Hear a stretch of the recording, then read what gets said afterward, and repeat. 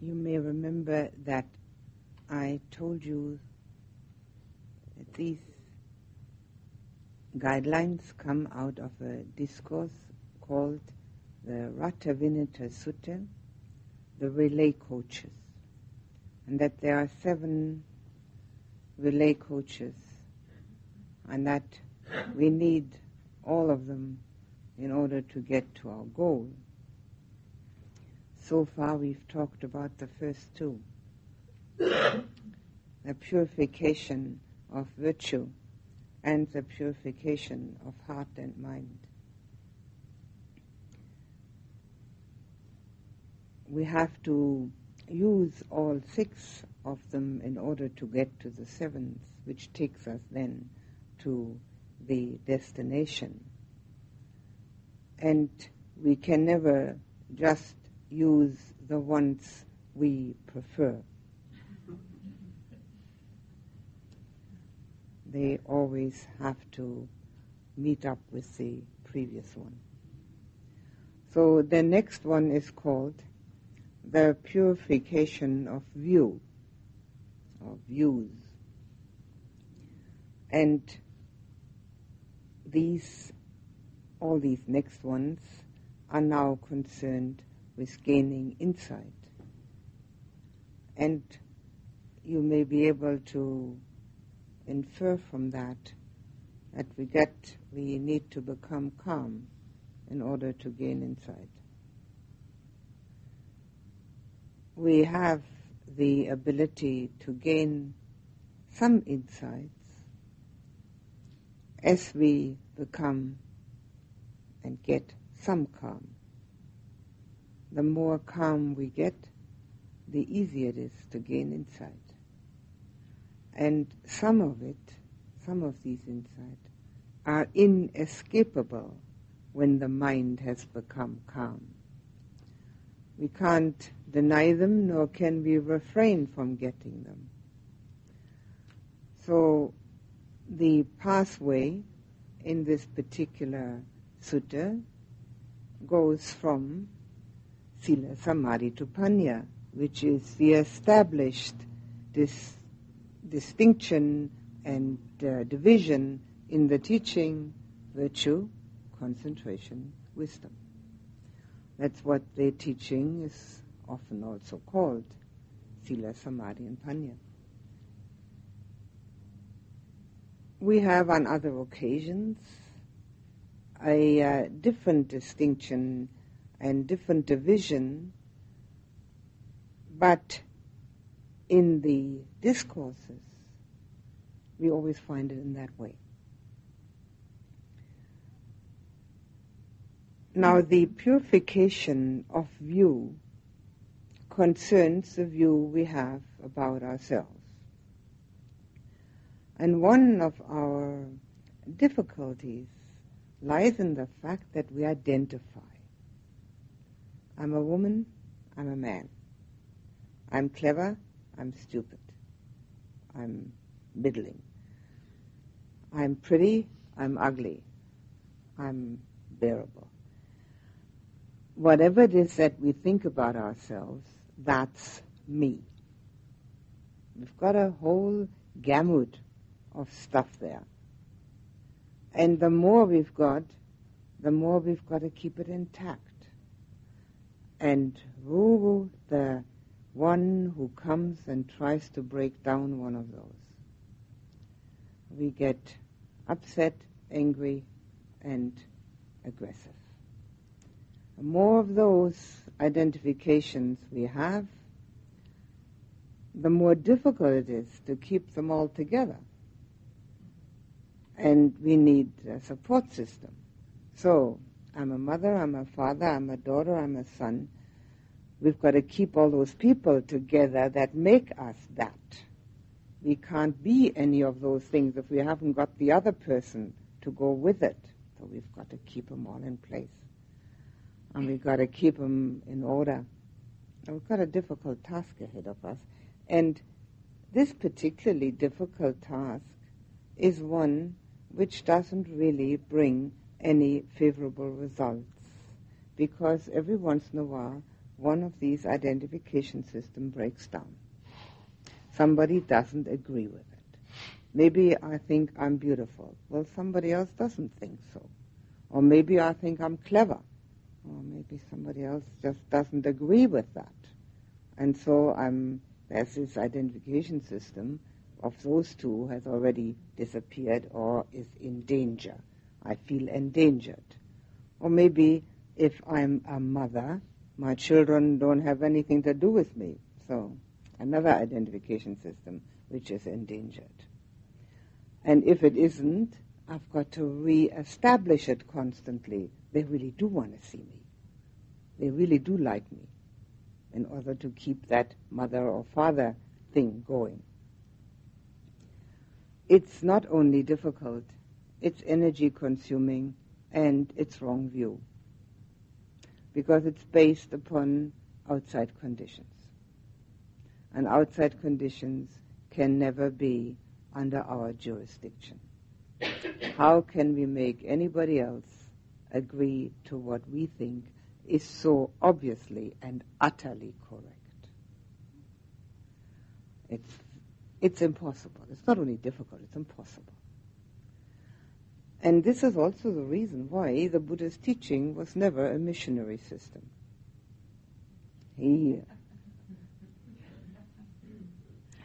did tell his monks to go out and tell the Dhamma to others who wanted to hear it, who came along and wanted to know about it. And to this day, we have that same injunction. We tell to those who want to hear it. Now, not only do we have the view of this identification system, which is a chore to keep in order, but we also have a view about ourselves which is like a heap. We look at this person in the mirror and we know without even saying anything, that's me. We don't have to say it, we don't have to think about it, we know it. We sit here on this pillow and that's me. What else could it be? So the Buddha advocates analysis and taking ourselves apart, particularly into the two things of which we consist, which are mind and body. Now we have a theory going, especially in this esoteric marketplace, that mind and body have to be one. Well, that's what everybody believes, isn't it? But the Buddha's teaching are that they're not. They're two. Now, just for 1 second, think about this. The body breathes, and the mind knows it. Can the mind breathe and the body know it? It's so simple. It's ludicrous. There are two things going, mind and body. Now, to become one, the mind needs to be attentive to what the body's actions are, which is mindfulness. And with mindfulness, of course, we also become aware of the fact that the mind gives the orders. And in the meditation, on the breath, or in walking meditation, these are two particularly useful methods to see that the mind has a function which is totally separate from the function of the body. Our mistaken view comes about from the fact that we react to the bodily sensations constantly with the mind. Just think for a moment that we were in an anatomy class. There's a body lying here which we are supposed to dissect because that's what we're learning. Now this body obviously couldn't have a mind in it, otherwise we couldn't dissect it, could we? So we can cut it up any which way we like, it will not say a thing. It won't object. Now, just for a moment, put a mind back into it. Well, you're going to be in a great quandary there. You can't do anything with it. It's going to tell you all about it, what that particular mind thinks about such goings-on as dissection. So if we have a body without a mind, we have flesh and bones, blood, if it's still alive, if it hasn't dried out yet, and we have all the necessary functions in a body that keep it going. But when there is no mind, then it can't obey any orders. So we, as we are alive and have both of these, we need to find that distinction where we can see ourselves quite clearly that the mind is in charge. The very first verse of the Dhammapada starts out, which are 354 verses spoken by the Buddha at different times, starts out with mind as a master. I already mentioned to you that we need to become aware of the fact that we have a master and a servant, and that we need to look after the one who's in charge at least equally well as we look after the servant. Would stand to reason that the one who's in charge is a little more important, but seeing we're living in a democracy, maybe we can't quite do that. So we'll keep them equally attentive to them. But in the last analysis, our main focus of attention needs to come to the mind. So, which will naturally be clear enough and knowingly enough to look after its servant in a manner which befits the household. This life, this person that we are, can be looked upon as a household, which has to be kept in order. And if we don't keep our household where we live in order, we wind up in a mess where we can't find the necessary papers and where we can't find anything in the end. It's all upside down. Well, that's what happens inside of people very often. Everything's upside down. Can't find anything anymore. It's got to be kept in order. It's a household. And the one who's in charge of this household is the mind. And that's the one that can keep it in order. So as we meditate and watch the breath, it is a very important function to become aware of the fact that the body breathes and the mind knows it. What could be simpler? But from that, we can infer that this is the truth in all our actions, even though our mindfulness may not be strong enough to recognize the fact that the mind has made up a certain intention to do something or to say something, and we then say it or do it. This is what happens. We have the three doors: thought, speech, and body, or thought, speech, and action. And it's always the thought that precedes the other two.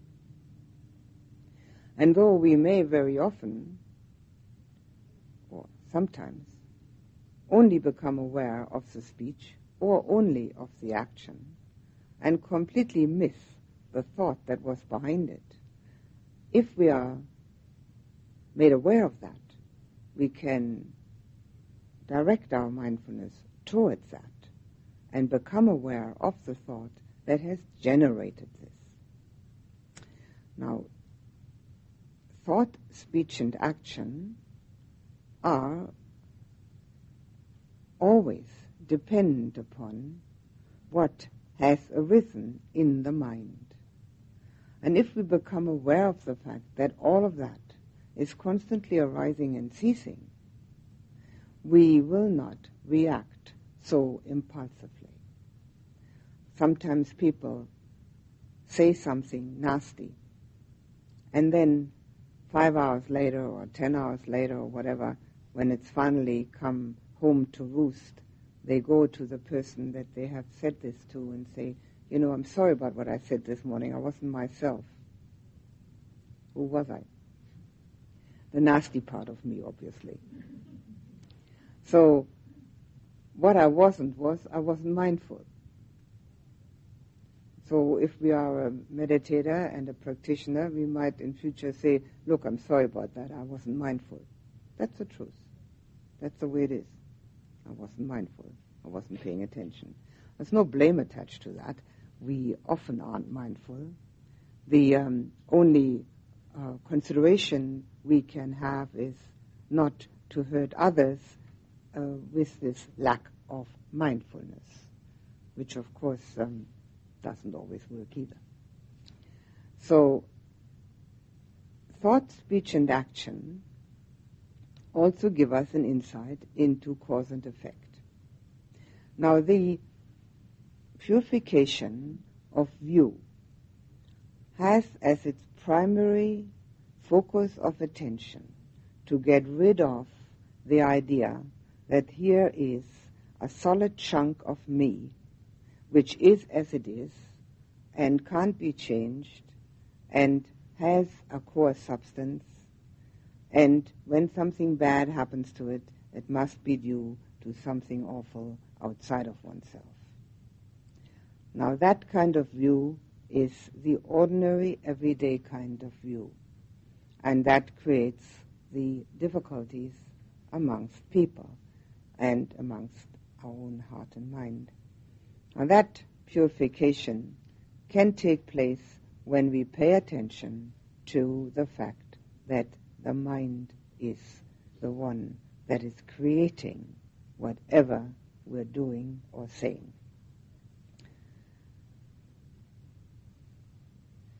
In order to reaffirm this kind of understanding, the next one is called the purification of doubt.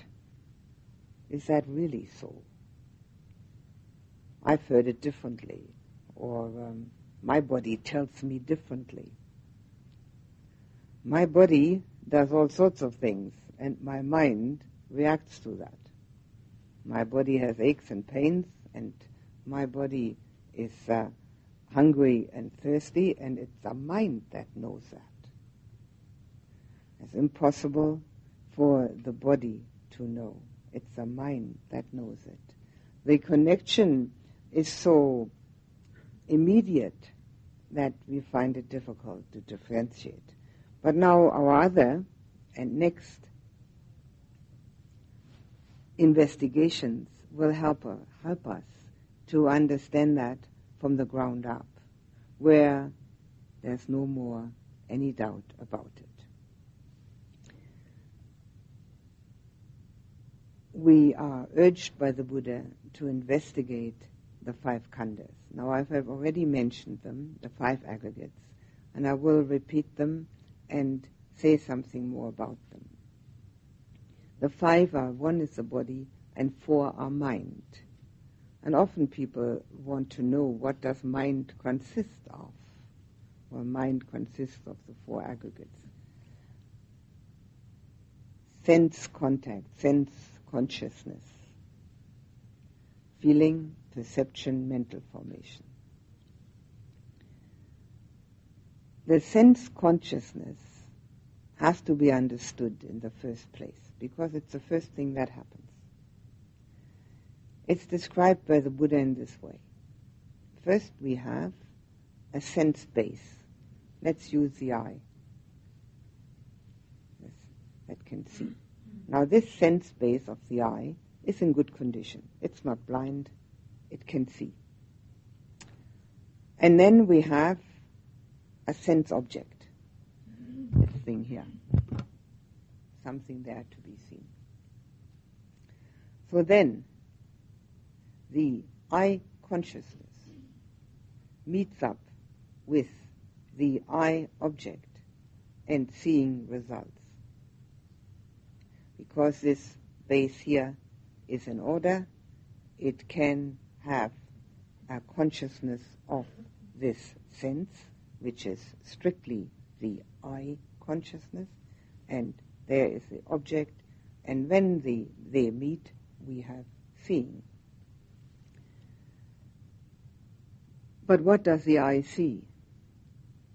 It sees form and color.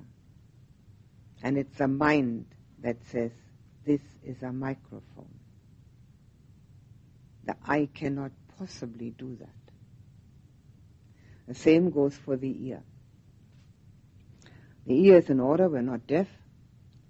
There is a sound, and so the hearing consciousness arises, and when it meets up with the sound, which it does immediately, hearing results. But the ear doesn't hear truck, it doesn't hear cough, it doesn't hear interruption, it hears sound. Sound only. It cannot possibly hear anything else. And then the mind says, oh, that must be the garbage truck.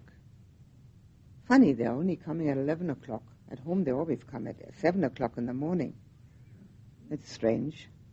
I wonder why they're doing that. Is it really 11 o'clock? I better have a look. Oh yes, it's 11 o'clock. And so on, and so on. And all that happened was sound. So now if we get that into our understanding, we can actually sit through a discussion which we dislike without having dislike arise. Sound only. Very helpful. Now, of course, if somebody should then a discussion which we may not like throughout without having dislike arise, because we can have sound only. It can be very helpful, but it can also be, of course, somewhat embarrassing, because the other people might eventually ask, so what do you think about it? And you don't think anything because you haven't heard anything. It's still preferable to getting upset. Much preferable. Anything is preferable to getting upset. So, if we can practice sound only, we are also very much helped in the meditation, because there are sounds, no matter where one goes. Actually, there's the sound of one's own breathing, and that too can be disruptive. There's the sound of the rumbling of one's own stomach if one happens to be hungry. There are all sorts of sounds which have nothing to do with a person who's coughing or a truck that is arriving, anything. So if we do not attach to that sound our understanding of it, which is mind-produced, we have a great support system for the meditation, because sounds are everywhere. The world, the universe, is full of sound. In the Hindu tradition, there's an underlying sound in the universe, the Om, which is everywhere. And we can notice that in the greatest seclusion, there is still sound. So it's disruptive when we put the mind to it, whatever it may be, whether it is a loud one or not so loud one. They are all making the mind tell stories, which is exactly what we don't want. In our everyday living, if we can use some of that, particularly with sound, in the cities that people live in today, it would also be helpful to be able to refrain from thinking about it. Sound only. When it's sound only, it's not disruptive. It is faint, much fainter than as if we put our attention on it and let it arise as a solid experience. It's much fainter, doesn't attack one so much, and it doesn't have any negative qualities. Because what can be negative about sound? It just is. It exists. It's vibration. Just like everything else in the universe, it's vibration. The whole universe is full of vibration. In fact, we can say, quite without fear of contradiction, the universe is vibration. And sound is one of them. So this is the first of the 4 mind khandhas, aggregates, that we can look at in this way. The same goes for all the other sense contacts, which are usually not quite as strong in our daily experience as seeing and hearing. We don't always taste something except when we eat. We don't always smell something, and we're not always concerned with touch contact. We are at times, but hearing and seeing are the most prevalent in our daily experience. And hearing and touching are the most prevalent in the meditation experience, which of course result in thinking. And the touch contact, in the same way, if we then use that touch contact to have an opinion about it, a viewpoint, then of course it becomes something to escape from, or to dislike, or to attach to. Because the next thing after contact, after sense contact, is feeling, without fail. Arahant, fully enlightened one, has sense contact and then feeling. One must not imagine that an enlightened person has no feeling or no sensation. That would be foolishness, and I've heard it said sometimes. Sense contact produces feeling. Now we have this very excellent example with our touch contact when we sit. When we sit and there is some sort of unpleasant feeling. It comes from this particular sense contact. And then when we react to it, to that unpleasant feeling, we are already in some sort of misery. And as we can see that it is only unpleasant feeling, when we learn that, we actually have found the doorway out of the cause and effect which keeps us bound in birth and death over and over again. When we have any sort of sense contact, maybe a thought, that's also sense contact, or touch, in this case let's use touch, and the unpleasant feeling arises, which it easily can do through touch contact, because if the touch contact is a little harder than comfortable, immediately it becomes unpleasant. And we have a whole gamut of professions and an enormous variety of methods trying to get rid of these unpleasant feelings. That's fine, there's nothing wrong with it. But it's the reaction to them which is so detrimental to our well-being. So when this unpleasant feeling arises, and we really want to practice, and that's where practice is at, to try and look at it as unpleasant feeling, and just take one's mind to that which is then more important, in this case the meditation object. The unpleasant feeling may arise again and again, And we learn to take the mind off it again and again and put it where it's productive. To stay with unpleasant feeling and react to it is totally unproductive, because there is no limit, no end to unpleasant feeling. Just as there is no limit, no end to the possibility of pleasant feeling. They always come, they always go. And to react to either one of them, the one with elation, the other with depression, the one with like, the other with dislike, keeps us in the round and the realm of constant cause and effect. We haven't got a doorway out. And if we do too much of it, we will easily become depressed by it. Now, in meditation, it has its counterproductiveness in the fact that we can't continue to meditate because it's so unpleasant.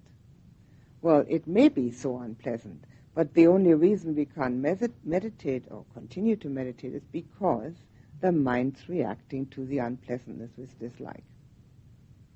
Now, this is the investigation we need to make into the aggregates. Particularly, I'm talking about the four, which are mind. What it starts with is a sense contact. The immediate follow-up from that is feeling.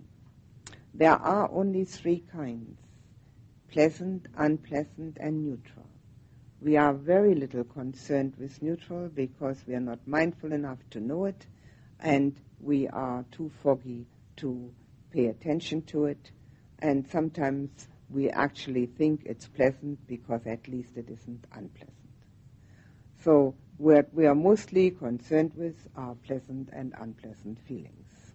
And that, at this point in time, is sufficient. We don't have to try to become aware of neutral, because pleasant and unpleasant gives us enough trouble already. So, as this feeling is automatic, the next thing that comes from that, which is also quite automatic in our knowledge of ourselves, is the perception, the naming, which says pain in the case of unpleasant feeling. And then comes the automatic reaction of the mind, the mental formation, which says, I don't like it, I've got to get rid of it. And that's not all, of course, that the mind says. It usually says, that's due to my parents, my partner, my children, the government, the economic situation, the atomic bomb, anything. My own fault, anything at all. And then, of course, from that thought comes the next one. If only. And then comes a list of if-onlys. Mm-hmm. If only I can fix my parents, my partner, my children, the government, the economy, the pollution, and the rest of it. Myself, if only.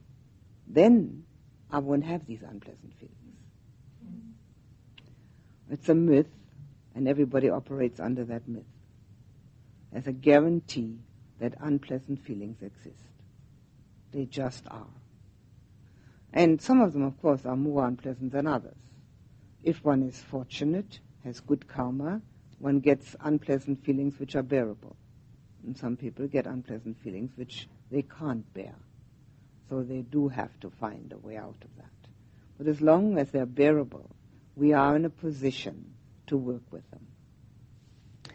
So the progression is sense contact, feeling, perception, mental formation. They are not listed like that in the books, but that's how they work. That's how it works always. Now, the first thing to do with that is to see, is it right? Is that what happens? Am I actually doing that? Second thing to do is, where's the me in all those four? Is there anything in those four that remains after the sense contact has disappeared, after the feeling has disappeared, the perception of it has disappeared, and the reaction? The mental formation is our reaction to it. Where is the me? Is there anything left over from all these four?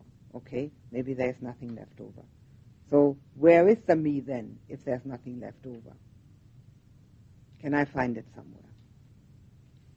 It's an enormously important investigation and introspection because it also shows something else, that our whole life, from morning to night, is taken up with sense contact, feeling, perception, and reaction. That's all we ever do. And with the sense contact, we have to include the thinking, because thinking also creates a feeling. That's why I keep saying to you, if you can't feel anything in the loving kindness meditation, then think it. It will eventually produce a feeling. And from that feeling comes the perception, comes the reaction, which is another mental formation. It's important to investigate. Is this true? Does it really work like that? And then, when one finds that this is the way it really works, then one might get the idea there must be something more to this and that, than to life than just reacting all the time to my feelings. Now, feelings can be physical sensation as you get from touch contact, but they can be the emotion, which comes from the thought, which can also come from the seeing or hearing, and emotion can arise from that too. And feeling includes both, includes the sensation and the emotion.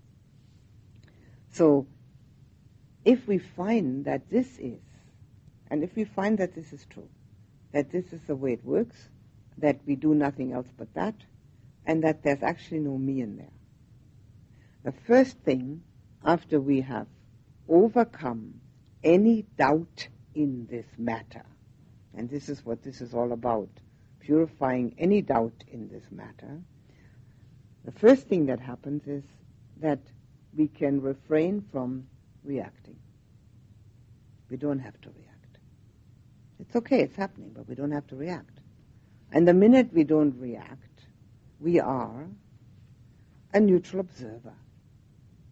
We are a watcher of what's going on. And when we observe and are not the actor in that play, the whole play collapses very quickly. If there are no actors on the stage, we don't have a play. It's not happening. There's only the people sitting in the seats trying to watch what's going on, but if there's nobody acting it, the whole thing is over before it started. And this is exactly what happens in our own experience. If we observe ourselves in this manner, by watching these 4 steps taking place, which they're continuously doing. You don't have to wait for anything special to happen. You can watch it any moment of the day while we're awake. And if we watch it and don't react to it, the whole thing doesn't have any strength to it. It falls apart. And then the next sense contact arises, and the next feeling, and the next perception, and the next reaction. And because the first one worked nicely, we're no longer attentive to the second one, and then we're reacting again. So as we can become aware of this, it becomes easier and easier. Perfection is for the enlightened one, for a person who has done the whole work already and has finished everything. We cannot expect perfection. What we can expect from ourselves is effort and diligence, trying to see. We can expect from ourselves that we will no longer, if we're meditators and practitioners, we will no longer look for solutions outside of ourselves. If there were any solutions outside of ourselves, they would have long ago been found. People are constantly at it. We're finding new serums to get rid of sicknesses. And what do we get? New sicknesses. We find new ways of programming computers. And what do we find? People stealing the whole input of a computer. It just isn't possible to find the solution out there somewhere. Just as we were dependent upon a farmer producing food thousands of years ago, we're still dependent on it. We're dependent upon the 9 inches of topsoil and somebody sticking a seed in it. We still need exactly the same as we did then. So that's what we can expect from ourselves as a practitioner and as a meditator, to find the solution within. That we don't find it immediately doesn't matter, but to search for it and not to search for it outside of ourselves. Also, outside of ourselves is much too varied and much too proliferated. We don't know where to look. In here, there are only 2 things, mind and body. Quite simple. Easy to look for. So the 5 khandhas, the 5 aggregates, first of all the 4, are a meditation subject for insight. And they can bring a different perspective to ourselves. When we see that our sense contacts are what we are constantly concerned with, and have also the identification system going, that's me. So we don't just have the outside identification system, that I'm a woman, a man, a mother, a father, and so forth, or a lawyer, or a banker, or whatever it may be, or a dropout, or whatever it is we're identifying with. But we have that inner identification system, which is much more gripping us, because we identify with each sense contact. That's me seeing that. Now that's the investigation, and it helps us to realize the impermanence of it, which will also diminish that strong identification. It's a slow process to see it more and more that there's really nobody there. It's just happening all the time. And the more we react to it, the more miserable we make ourselves. It's as simple as that, which still doesn't make it easy. We produce all our own miseries because we react to our sense contacts.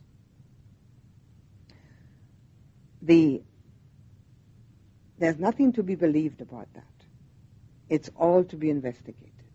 And if we have a meditative investigation, it's much more productive of insight. Because the mind is not concerned with other things at the time, or at least it tries not to be concerned with other things. It tries to stay with this. You can use any sense contact during the meditation for that investigation.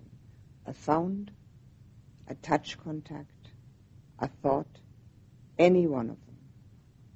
You may, when you have your eyes closed, not see anything, but you can open them, have a eye contact, eye consciousness, and then close it again and use that. There may be nothing to smell or to taste, but there's enough to do with the other sense contacts. This particular investigation is mentioned by the Buddha, particularly in the Foundations of Mindfulness, as a very important insight path. It also brings to mind cause and effect. And the Buddha's teaching is often called cause and effect, because he showed that as a center point of the whole of our mistaken view, that we do not pay attention to cause and effect. Now in the khandhas, in the aggregates, you can see that it's all cause and effect. Because we have these senses, the eye and the ear and so forth, there are contacts made. And because of the contacts made, we have feeling. And because of the feeling, we have the perception. Because of the perception, we have the reaction, the mental formation. It's all cause and effect, the whole thing. One depends on the other. Eventually, we will come to a point in our meditation, in our practice, where we realize that all that which has cause and effect, which means conditions on which it relies, is unsatisfactory. And this is the first instance where we can become aware of the unsatisfactoriness of the feelings which are created by these contacts, whether they're pleasant or unpleasant. And this will bring us then eventually one day to the point where we're looking for that which does not have cause and effect, which is unconditioned. But as you may remember from the beginning of the discourse, all of these steps need to be taken, but the only step which actually in the end brings one to that. When Sariputta kept asking, is this the goal, or is that the goal, is the next one the goal? Punya kept saying, no, nothing of that kind. And then Sariputta said, so what is the goal if you're saying no to everything? And he says, it's Nibbana, which means no clinging. And this is the letting go process, which I have mentioned so many times, and which applies to the most minute detail and then eventually to the whole of our system of believing that we are somebody. Here we have the cause and effect in the khandhas, in the essay work 1 to number 4, and our reason, and I'll give you that right now so that you have it a little easier maybe to investigate, our reason for having put a me in there is our clinging to them.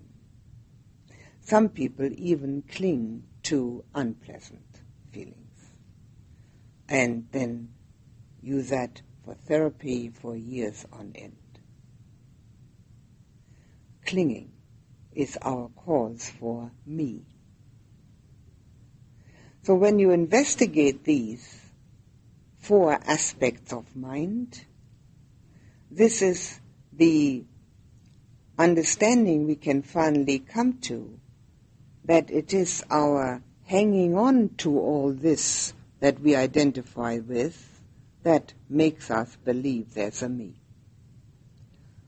If you sit in meditation and investigate it, you may find that you may find an opening there. You might get a grip on that, how it works. We can't let go just like that. But the first step is to find out that that's what we're doing. If we don't find out that that's what we're doing, we'll never let go, because we keep on doing it. No way we could possibly do anything about it. The reason that these things are called khandhas, skandhas, and aggregates is because they're heaps. And that's an interesting aspect also. Now we think of an eye contact or a sound contact, hearing, or a thought as one whole thing. So there I can see, I can hear, I get a feeling, pleasant, unpleasant. I name it, and I can then have a thought about it. And each one of these is considered by us as a mass, something solid. This is what's happening. Now, if we sit in meditation and use as much mindfulness as we possibly can to investigate any one of these 4 or all of them, we will eventually come to the experience that there isn't anything that has a solid aspect. All of it, whether it's a thought or a feeling, is a group, like a heap, which consists of all little bits and comes together as a heap, makes itself known, and falls apart. So the aggregate is a heap of something. Any one of these 4 have that quality, which needs to be seen because it's useless just to believe it. So one can say, oh yeah, okay, it's a heap. Well, that's nice. It doesn't make any difference whether it's a heap or whether it's solid if one just believes it. But when one notices it inside of oneself, that the thought, particularly the thought, might be one of the things which make a real difference, that the thought is not a solid thing, but that it has the aspect of different particles coming together as if there were, one could say that the analogy that comes to mind as if there are little sparkles. Like people have these fireworks and they have sparklers, and you get little sparkles and they come together and make one big sparkle and then falls apart. And this is what a thought is like. It doesn't have to sparkle. It's only an analogy to make it more clear. And that's what a feeling is like, and that's what a sense contact is like. All of them are like that. And if we notice that within ourselves, again, it makes an enormous difference in our perspective upon ourselves because of the fact that we do not see ourselves so solid anymore. Solidity hides the corelessness, the insubstantiality of ourselves, because it looks so solid. So this looks very solid, and it feels very solid. There's flesh and bone there. And actually, the same thing applies to the body, which is the fifth one of those heaps. We may think that we don't identify with the body because we know it's going to die. But as a matter of fact, most people do. Because they look in the mirror and say, that's me. And they look down and say, well, that's me sitting here. Who else could it possibly be? I mean, it's not you, so it must be me. There's no other choice, apparently. But if we actually go in with mindfulness and bear attention and watch the bodily processes of which we can become aware. We can become aware of the breath, of the blood going around, of the heartbeat. We can become aware of some sensations, some of them unpleasant, some of them pleasant. We can become aware of the body being sitting here in a apparently solid heap. When we watch any of these, for instance the breath, very, very carefully, we can notice that that too is not just one breath. It's also just like those sparklers. Little bits coming together, making a whole, falling apart. New one, little bits coming together, making a whole, falling apart. Whole with a W in front. English language is really funny.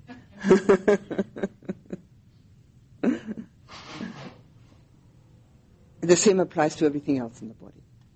And as we become more and more aware of that, we can actually become aware of the cells.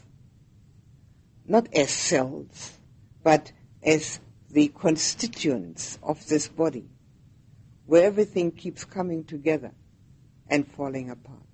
We can actually feel this movement. And if we feel this movement, which is totally neutral, it's neither pleasant nor unpleasant, and if we feel this movement, and then have already had the direction to know what it means, we can understand that this whole body is not one solid mass. If it were a solid mass, why does it deteriorate, get old, and dies? Why is it changing all the time? You put more food in, it gets fat. You put less food in, it gets thin. If it were a solid mass, it couldn't do that. It couldn't be changing all the time. The hair changes. The teeth change. Everything keeps changing all the time. Even in the interior organs change, for the worse, of course. because these are constantly coming together and falling apart, and not always coming together in the same way. Now, if that is noticed in a meditative procedure, it makes an impact. When I tell you about it, it's just interesting, that's all. But when you actually experience this, it makes impact.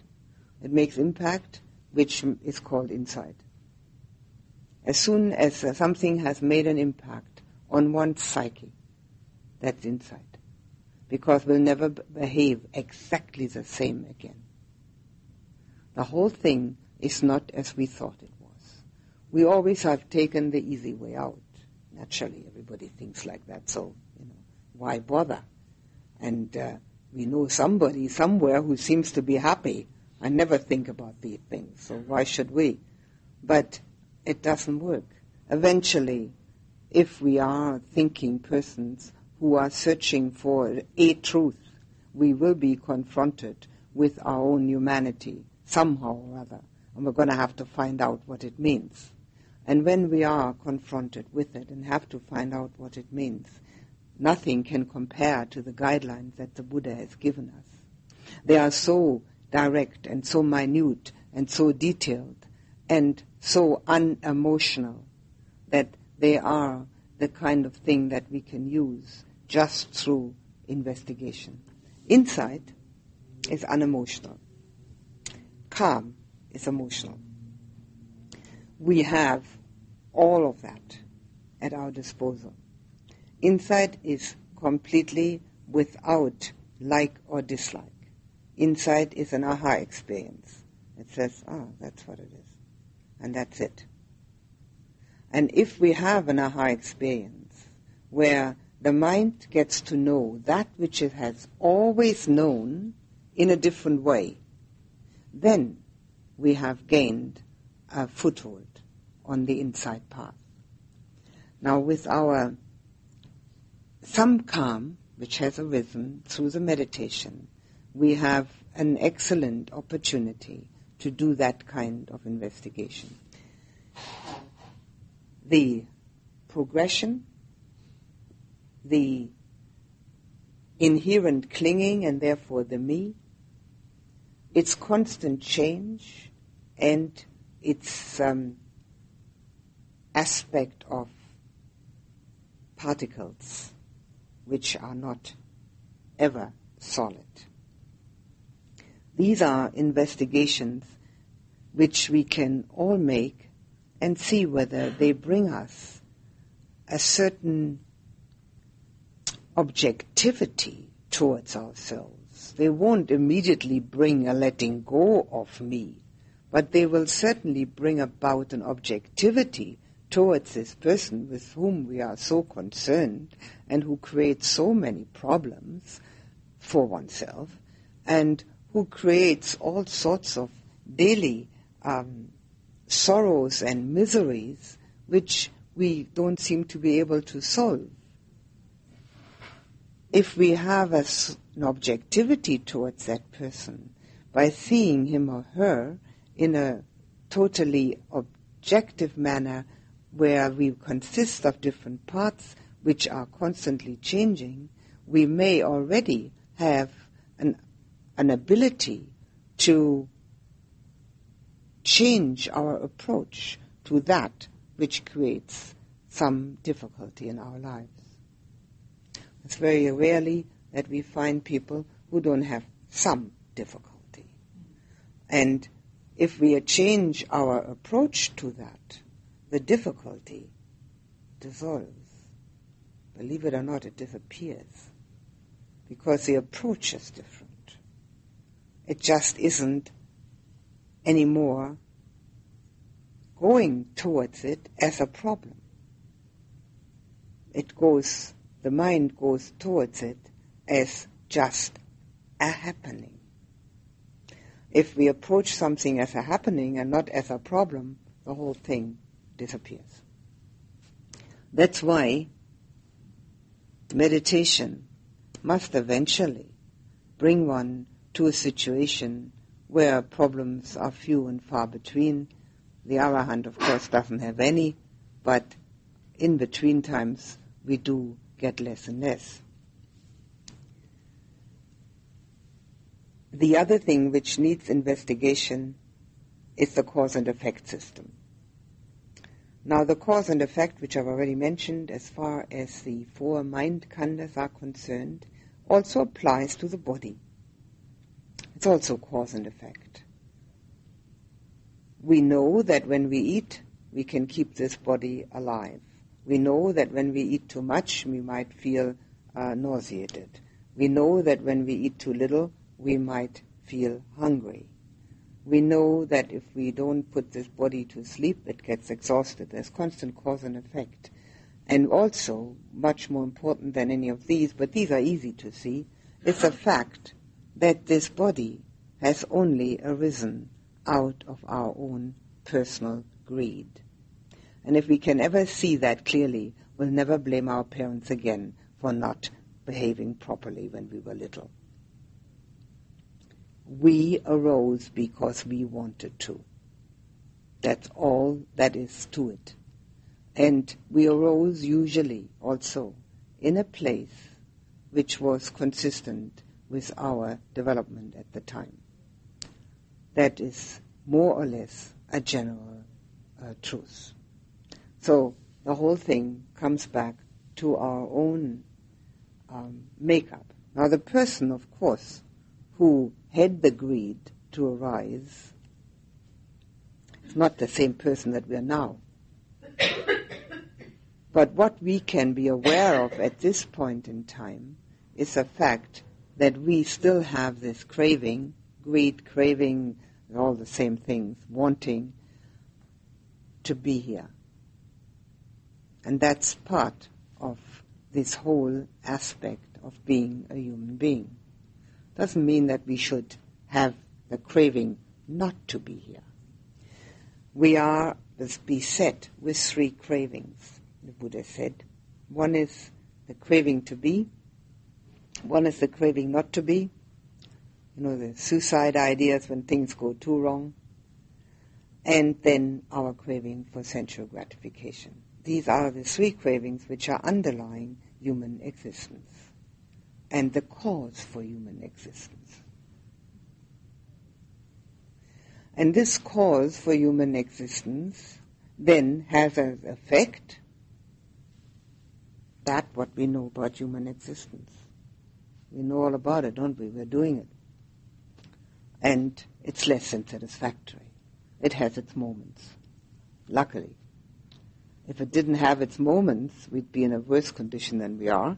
It has its moments, which the Buddha explained in this way. This is the best realm to get enlightened in. We have enough dukkha to try to do something about it. But we also have enough sukha, enough pleasant sensations and moments, not to become totally depressed by them, by the dukkha. So we have a fair balance here. And this is the place to get enlightened in. This is the realm where the Buddha got enlightened. He was a human being, and he got enlightened as a human being, and then, of course, transcended being a human being because he was enlightened. But we have, because of this cause and effect system that pervades the universe, and therefore pervades us, we have this existence. And also, because of cause and effect, whatever happens to us is an effect of causes which we have put into motion. Now, this is a very important understanding, because if we don't see that, we will constantly be tempted to blame outside conditions. As long as we blame the outer trigger, we haven't seen the spiritual path. Naturally, there are outside conditions that affect us. But how they affect us, that's our own situation. That's all there is to it. If we become angry, despondent, depressed, worried, fearful, unhappy, grief-stricken by these outer conditions, that's our reaction. And some of the outer conditions may have strong impact on us. And we may not be able to help the reaction. But there are so many outer conditions that we can practice on, particularly in meditation. And those are the ones that we should practice on in order to recognize and realize that it's nothing but the personal reaction which makes the outer condition either dreadful or acceptable. All outer conditions are acceptable because they are. That's all there is to them. If we have an ability, a skill, some sort of faculty, facility within us to change an outer condition which is detrimental to the well-being of oneself and others, by all means, let's use that skill. If we don't have it, let's keep our mouth shut. There are so many outer conditions which are detrimental to one's well-being. The ones that have, if one has a certain skill, we should put it into the service of humanity. Otherwise, nothing. But how we live is dependent upon our own reaction to all these conditions. Conditions means people saying something, people doing something, whatever it is that we come into contact with. And if we are really aware of cause and effect, we will also have another understanding. We will have an understanding that either consciously or subconsciously, without knowing, we have done something that has created the condition we are confronted with. We would never be confronted with conditions that were not within our realm of experience. It just doesn't happen that way. Nobody is going to ask any of us whether we'd like to be President of the United States. It's just not part of our experience. We just haven't done anything to deserve that kind of fate. So,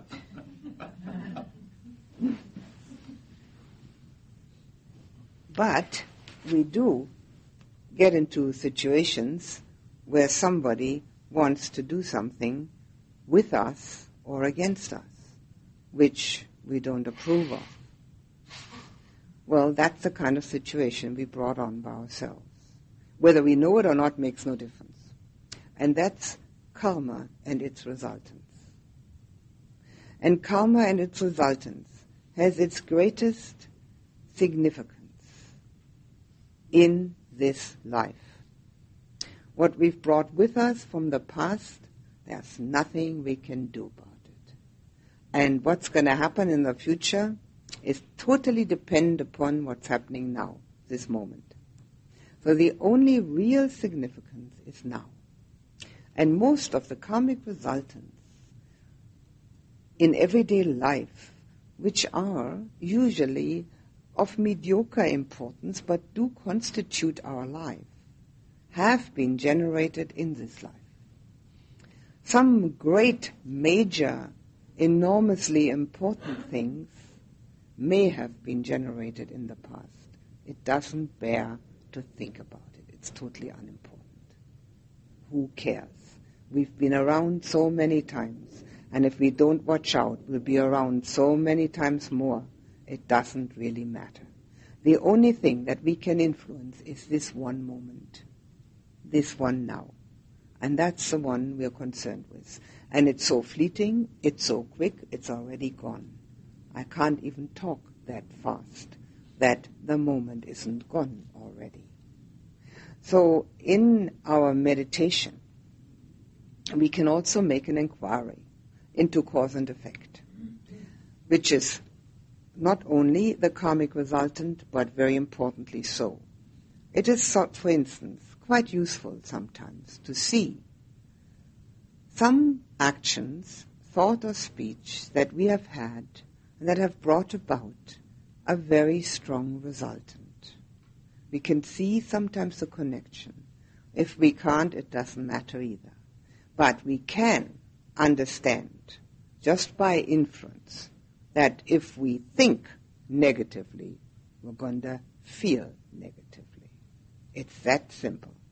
So why not think positively and feel positively? It's so simple to do. It's just a change, that's all. We can examine cause and effect in our own experience.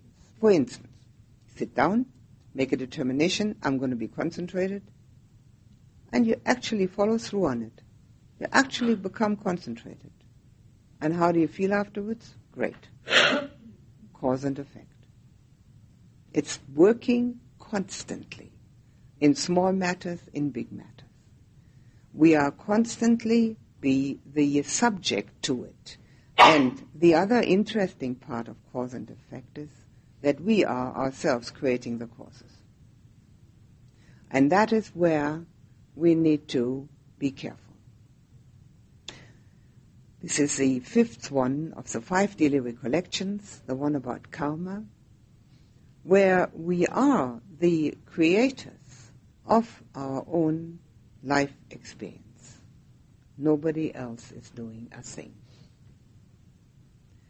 And only when we come to terms with that and take full responsibility for whatever it is that's happening, and then see how we can change that which is unpleasant into that which will be profitable and wholesome, then we are taking a real hand in our own destiny. Destiny is not something that's imposed upon us. Destiny is what we create. And all of us can create great, far-reaching destinies for ourselves. Not so much as becoming famous or important, but within our own heart and mind. Cause and effect is a very important investigation subject for insight meditation in the smallest details. For instance, if we eat or drink or think and then see the result of it. These are all causes and effects which are constantly happening. Quite neutral. Doesn't have to be either terrible or wonderful. We must begin to see ourselves in a manner which is less solidly me and more inclined towards the understanding of the impermanent, particle-like experience which does not have to be reacted to and which is constantly dependent upon our own causes which we create. Now, the more good causes we create, the more we will have opportunities for more. The less good causes we create, the less our opportunities become. And this is where we can have a very distinct hand in our own life experience because of the fact because of becoming careful of what we do, what we say, and what we think. Our 3 doors, all dependent upon the thought, but very often that slides by and it turns into speech and action.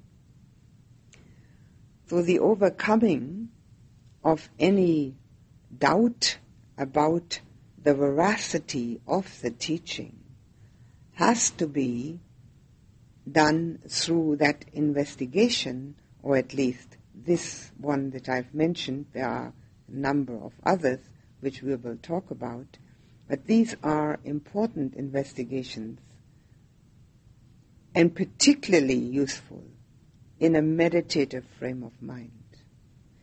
Not where it is a logical conclusion, but where it is an inner realization. These two are quite different from each other. All right, that's enough for now. You can ask some questions if you like. Yes? Would you go over again third and fourth. Like first is the sense contact, then there's the, I guess it's feeling, liking, disliking, neutral. No.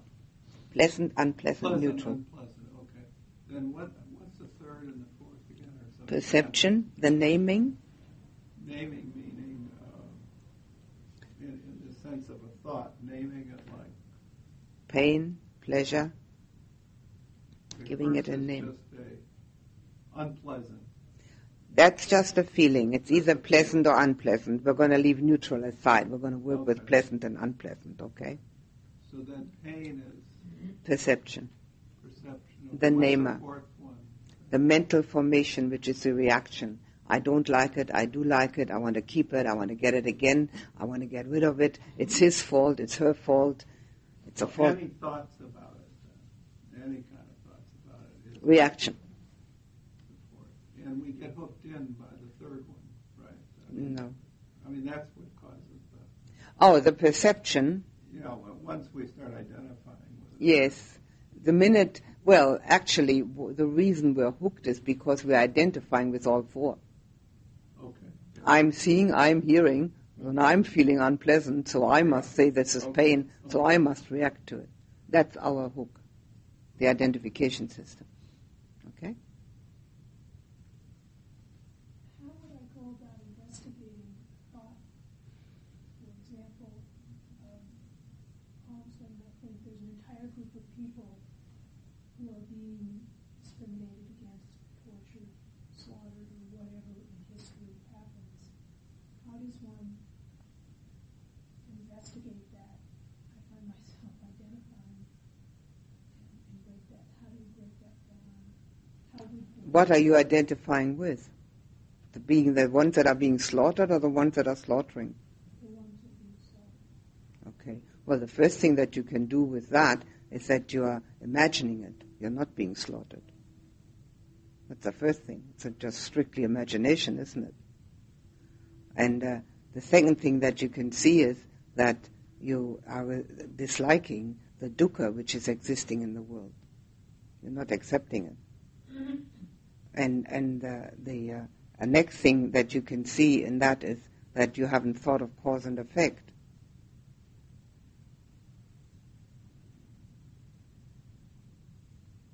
Okay? Yes. First, I want to express my appreciation. First time in decades, I hear the word aggregates, and it always, as a scientist, disturbs me negatively. And I'm finding, for the translation, because a function felt more appropriate to me. And you really made it clear that how into the sensation, how you really could see it as little sparkles and come about. So I really appreciate that. And then you can see more through it of its non-solidity. Mm-hmm. So it's really little aggregates. That's right. I really appreciate that. Yes, the word aggregate is fitting. It is put together. It makes it an apparent solidity. Yeah, that's right. It's an aggregation. Yes, that's right. Yeah. I probably have a lot of other things to think about, but is the craving for existence, that craving that we all have, now is that's actually juxtaposition, our craving for enlightenment, or our desire to be free of craving, isn't it? Like there's certain ambivalence that I sort of am with my own path, there's an ambivalence because I'm going to get rid of the me that I'm really attached to, see? So there's that ambivalence. Is that because there's craving two kinds of things existing? There's that craving to exist. Yeah. That's playing with the wanting to be free of something. I'm not quite sure whether I've understood your question correctly, but I will answer it in this way and then see whether that's what you're asking. We practice with the wish to get rid of all wishes. Or we practice with the craving to get rid of all craving. As long as we've got some craving, we've got to practice in order to get rid of it. But the craving for existence is our cause for fear. Any fear is caused by that craving. There is no other fear, but we do give it different names. We say we are afraid of racism, we're afraid of sexism, we're afraid of the dark, we're afraid of not having enough money, we're afraid of a lot of things. But in fact, what we are afraid of is that our craving for existence is not going to be satisfied, and we can have a written guarantee that it won't be satisfied. We're all going to wind up 6 feet under. And that's why the human existence is full of fear. And only when we see that, because this is dukkha. Is that what you were asking? I understand what you're saying, but I don't know if that's quite where some of my ambivalence comes from. I'm somehow making a connection that maybe there isn't a connection. It's your ambivalence that you want to get rid of the me, but it's me that's practicing? Well, it's me I like sometimes. Me that I like sometimes that I'm getting rid of. That's my ambivalence. That you like the me and you want to get rid of that. Okay. But you're not, you see, this is maybe just a wrong way of saying it, but you're not trying to get rid of the me, because there isn't any. You're just trying to get rid of the illusion. It's just an illusion you're trying to get rid of, that's all. Well, you're not alone in that. The whole world suffers from that. And they are suffering from it. And it has its moments, as I've said. It certainly has its moments.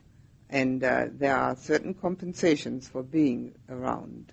But they cannot really compensate for the inherent unsatisfactoriness, which is coming to the fore over and over again.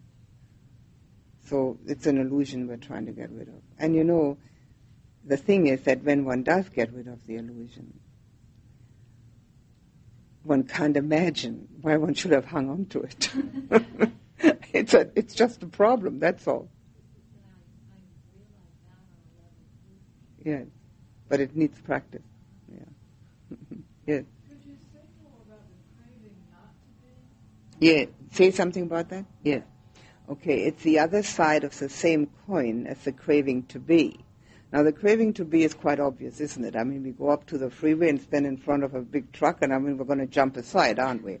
We're not going to stand there. But if we think life is just dreadful and everybody's doing the wrong thing towards us, we might stand in front of the truck and let him run over us, right? But both are based on that me illusion. When the me illusion is gone, then life continues until the body breaks up with equanimity towards being or not being. And the only thing that the Buddha did in his 45 years of teaching after his enlightenment was trying to help other people. There was nothing else left, to show them the way. And when the me illusion is gone, there's neither that craving to remain, nor is there the craving to get rid of this person who's having all these problems. It's just equanimity. So the craving not to be is just as a wrong view as the craving to be. Sometimes it's considered, well, it must be better. If craving to be is wrong, well, maybe the other side is better. I don't really want to be here. It's too much trouble. But it's the same thing. Is that clear? So it's like the Freudian death wish. Yeah. He was right in that. Yeah. Oh, yeah, he was right in a lot of things. Yes. Yeah. Can you say a little bit more about we are here as a result of our greed?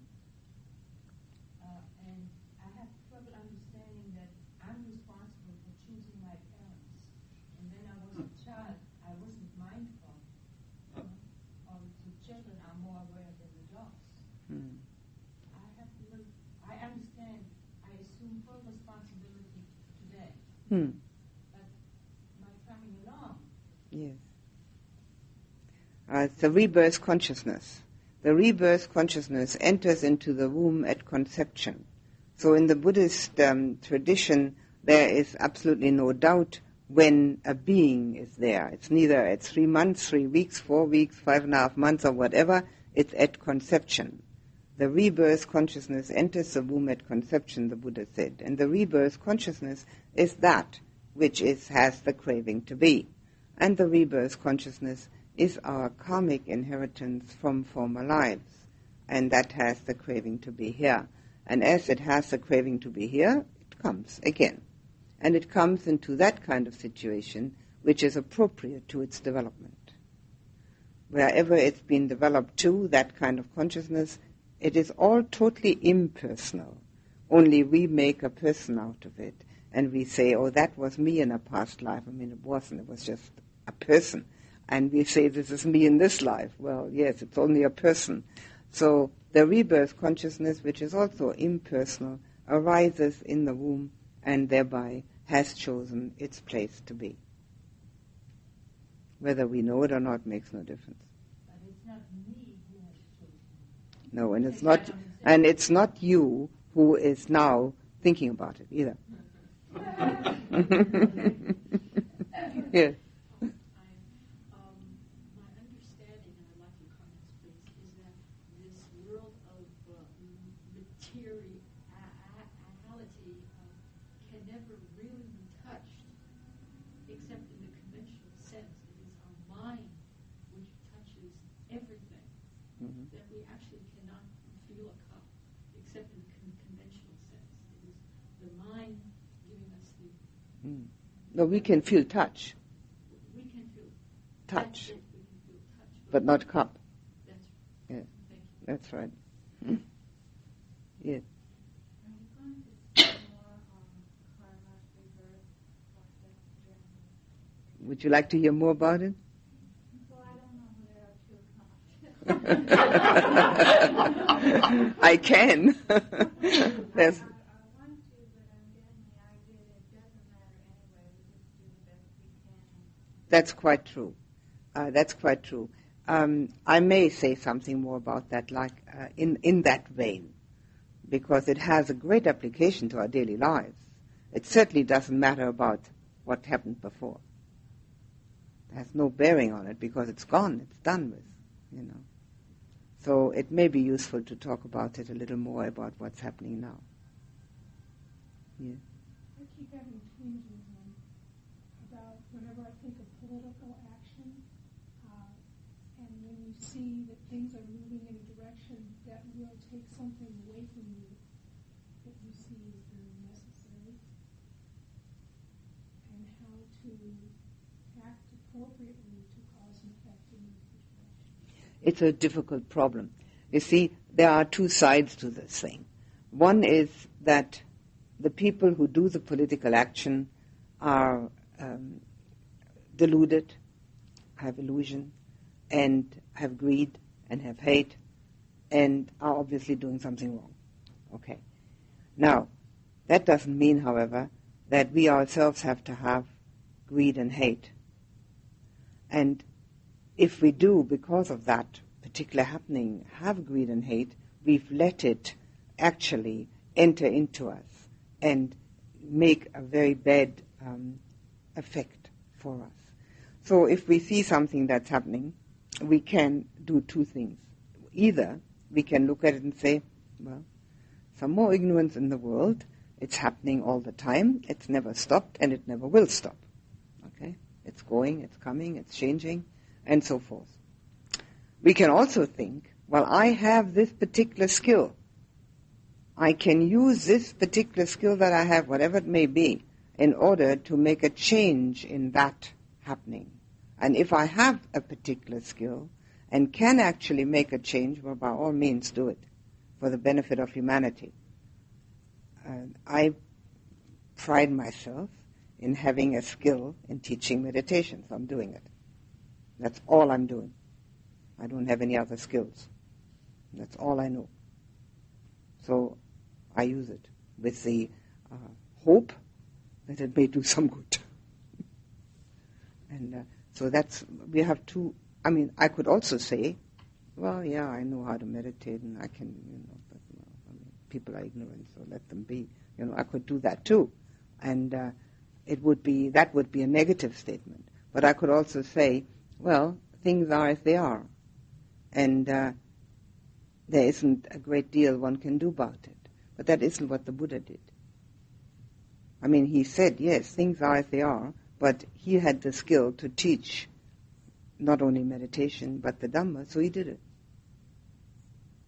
So that's where we're at, you know. Yes.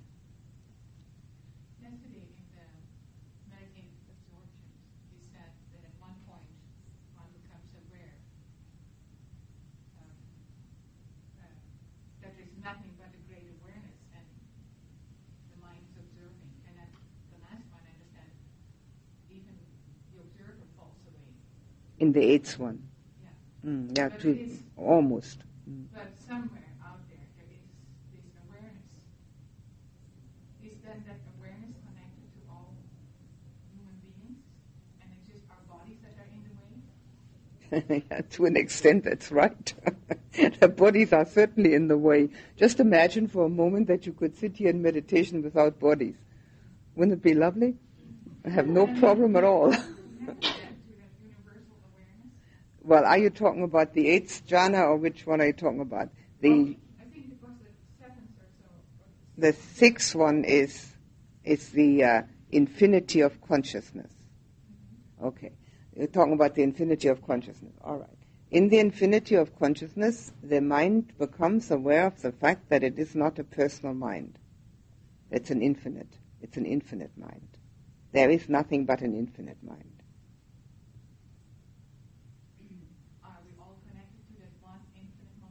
Yes, but you don't say that it's one. It just is. Because that doesn't sound quite right. That's esoteric again. Infinite mind just is. And we're being in existence, we're part of it, yes. And space is infinite. And being in existence, we're part of it. With this body, actually, I was making more or less a joke of it, that if we were to sit here without a body would be nice. Space is that experience of a totality which exists, in which there isn't any separate bodies, because these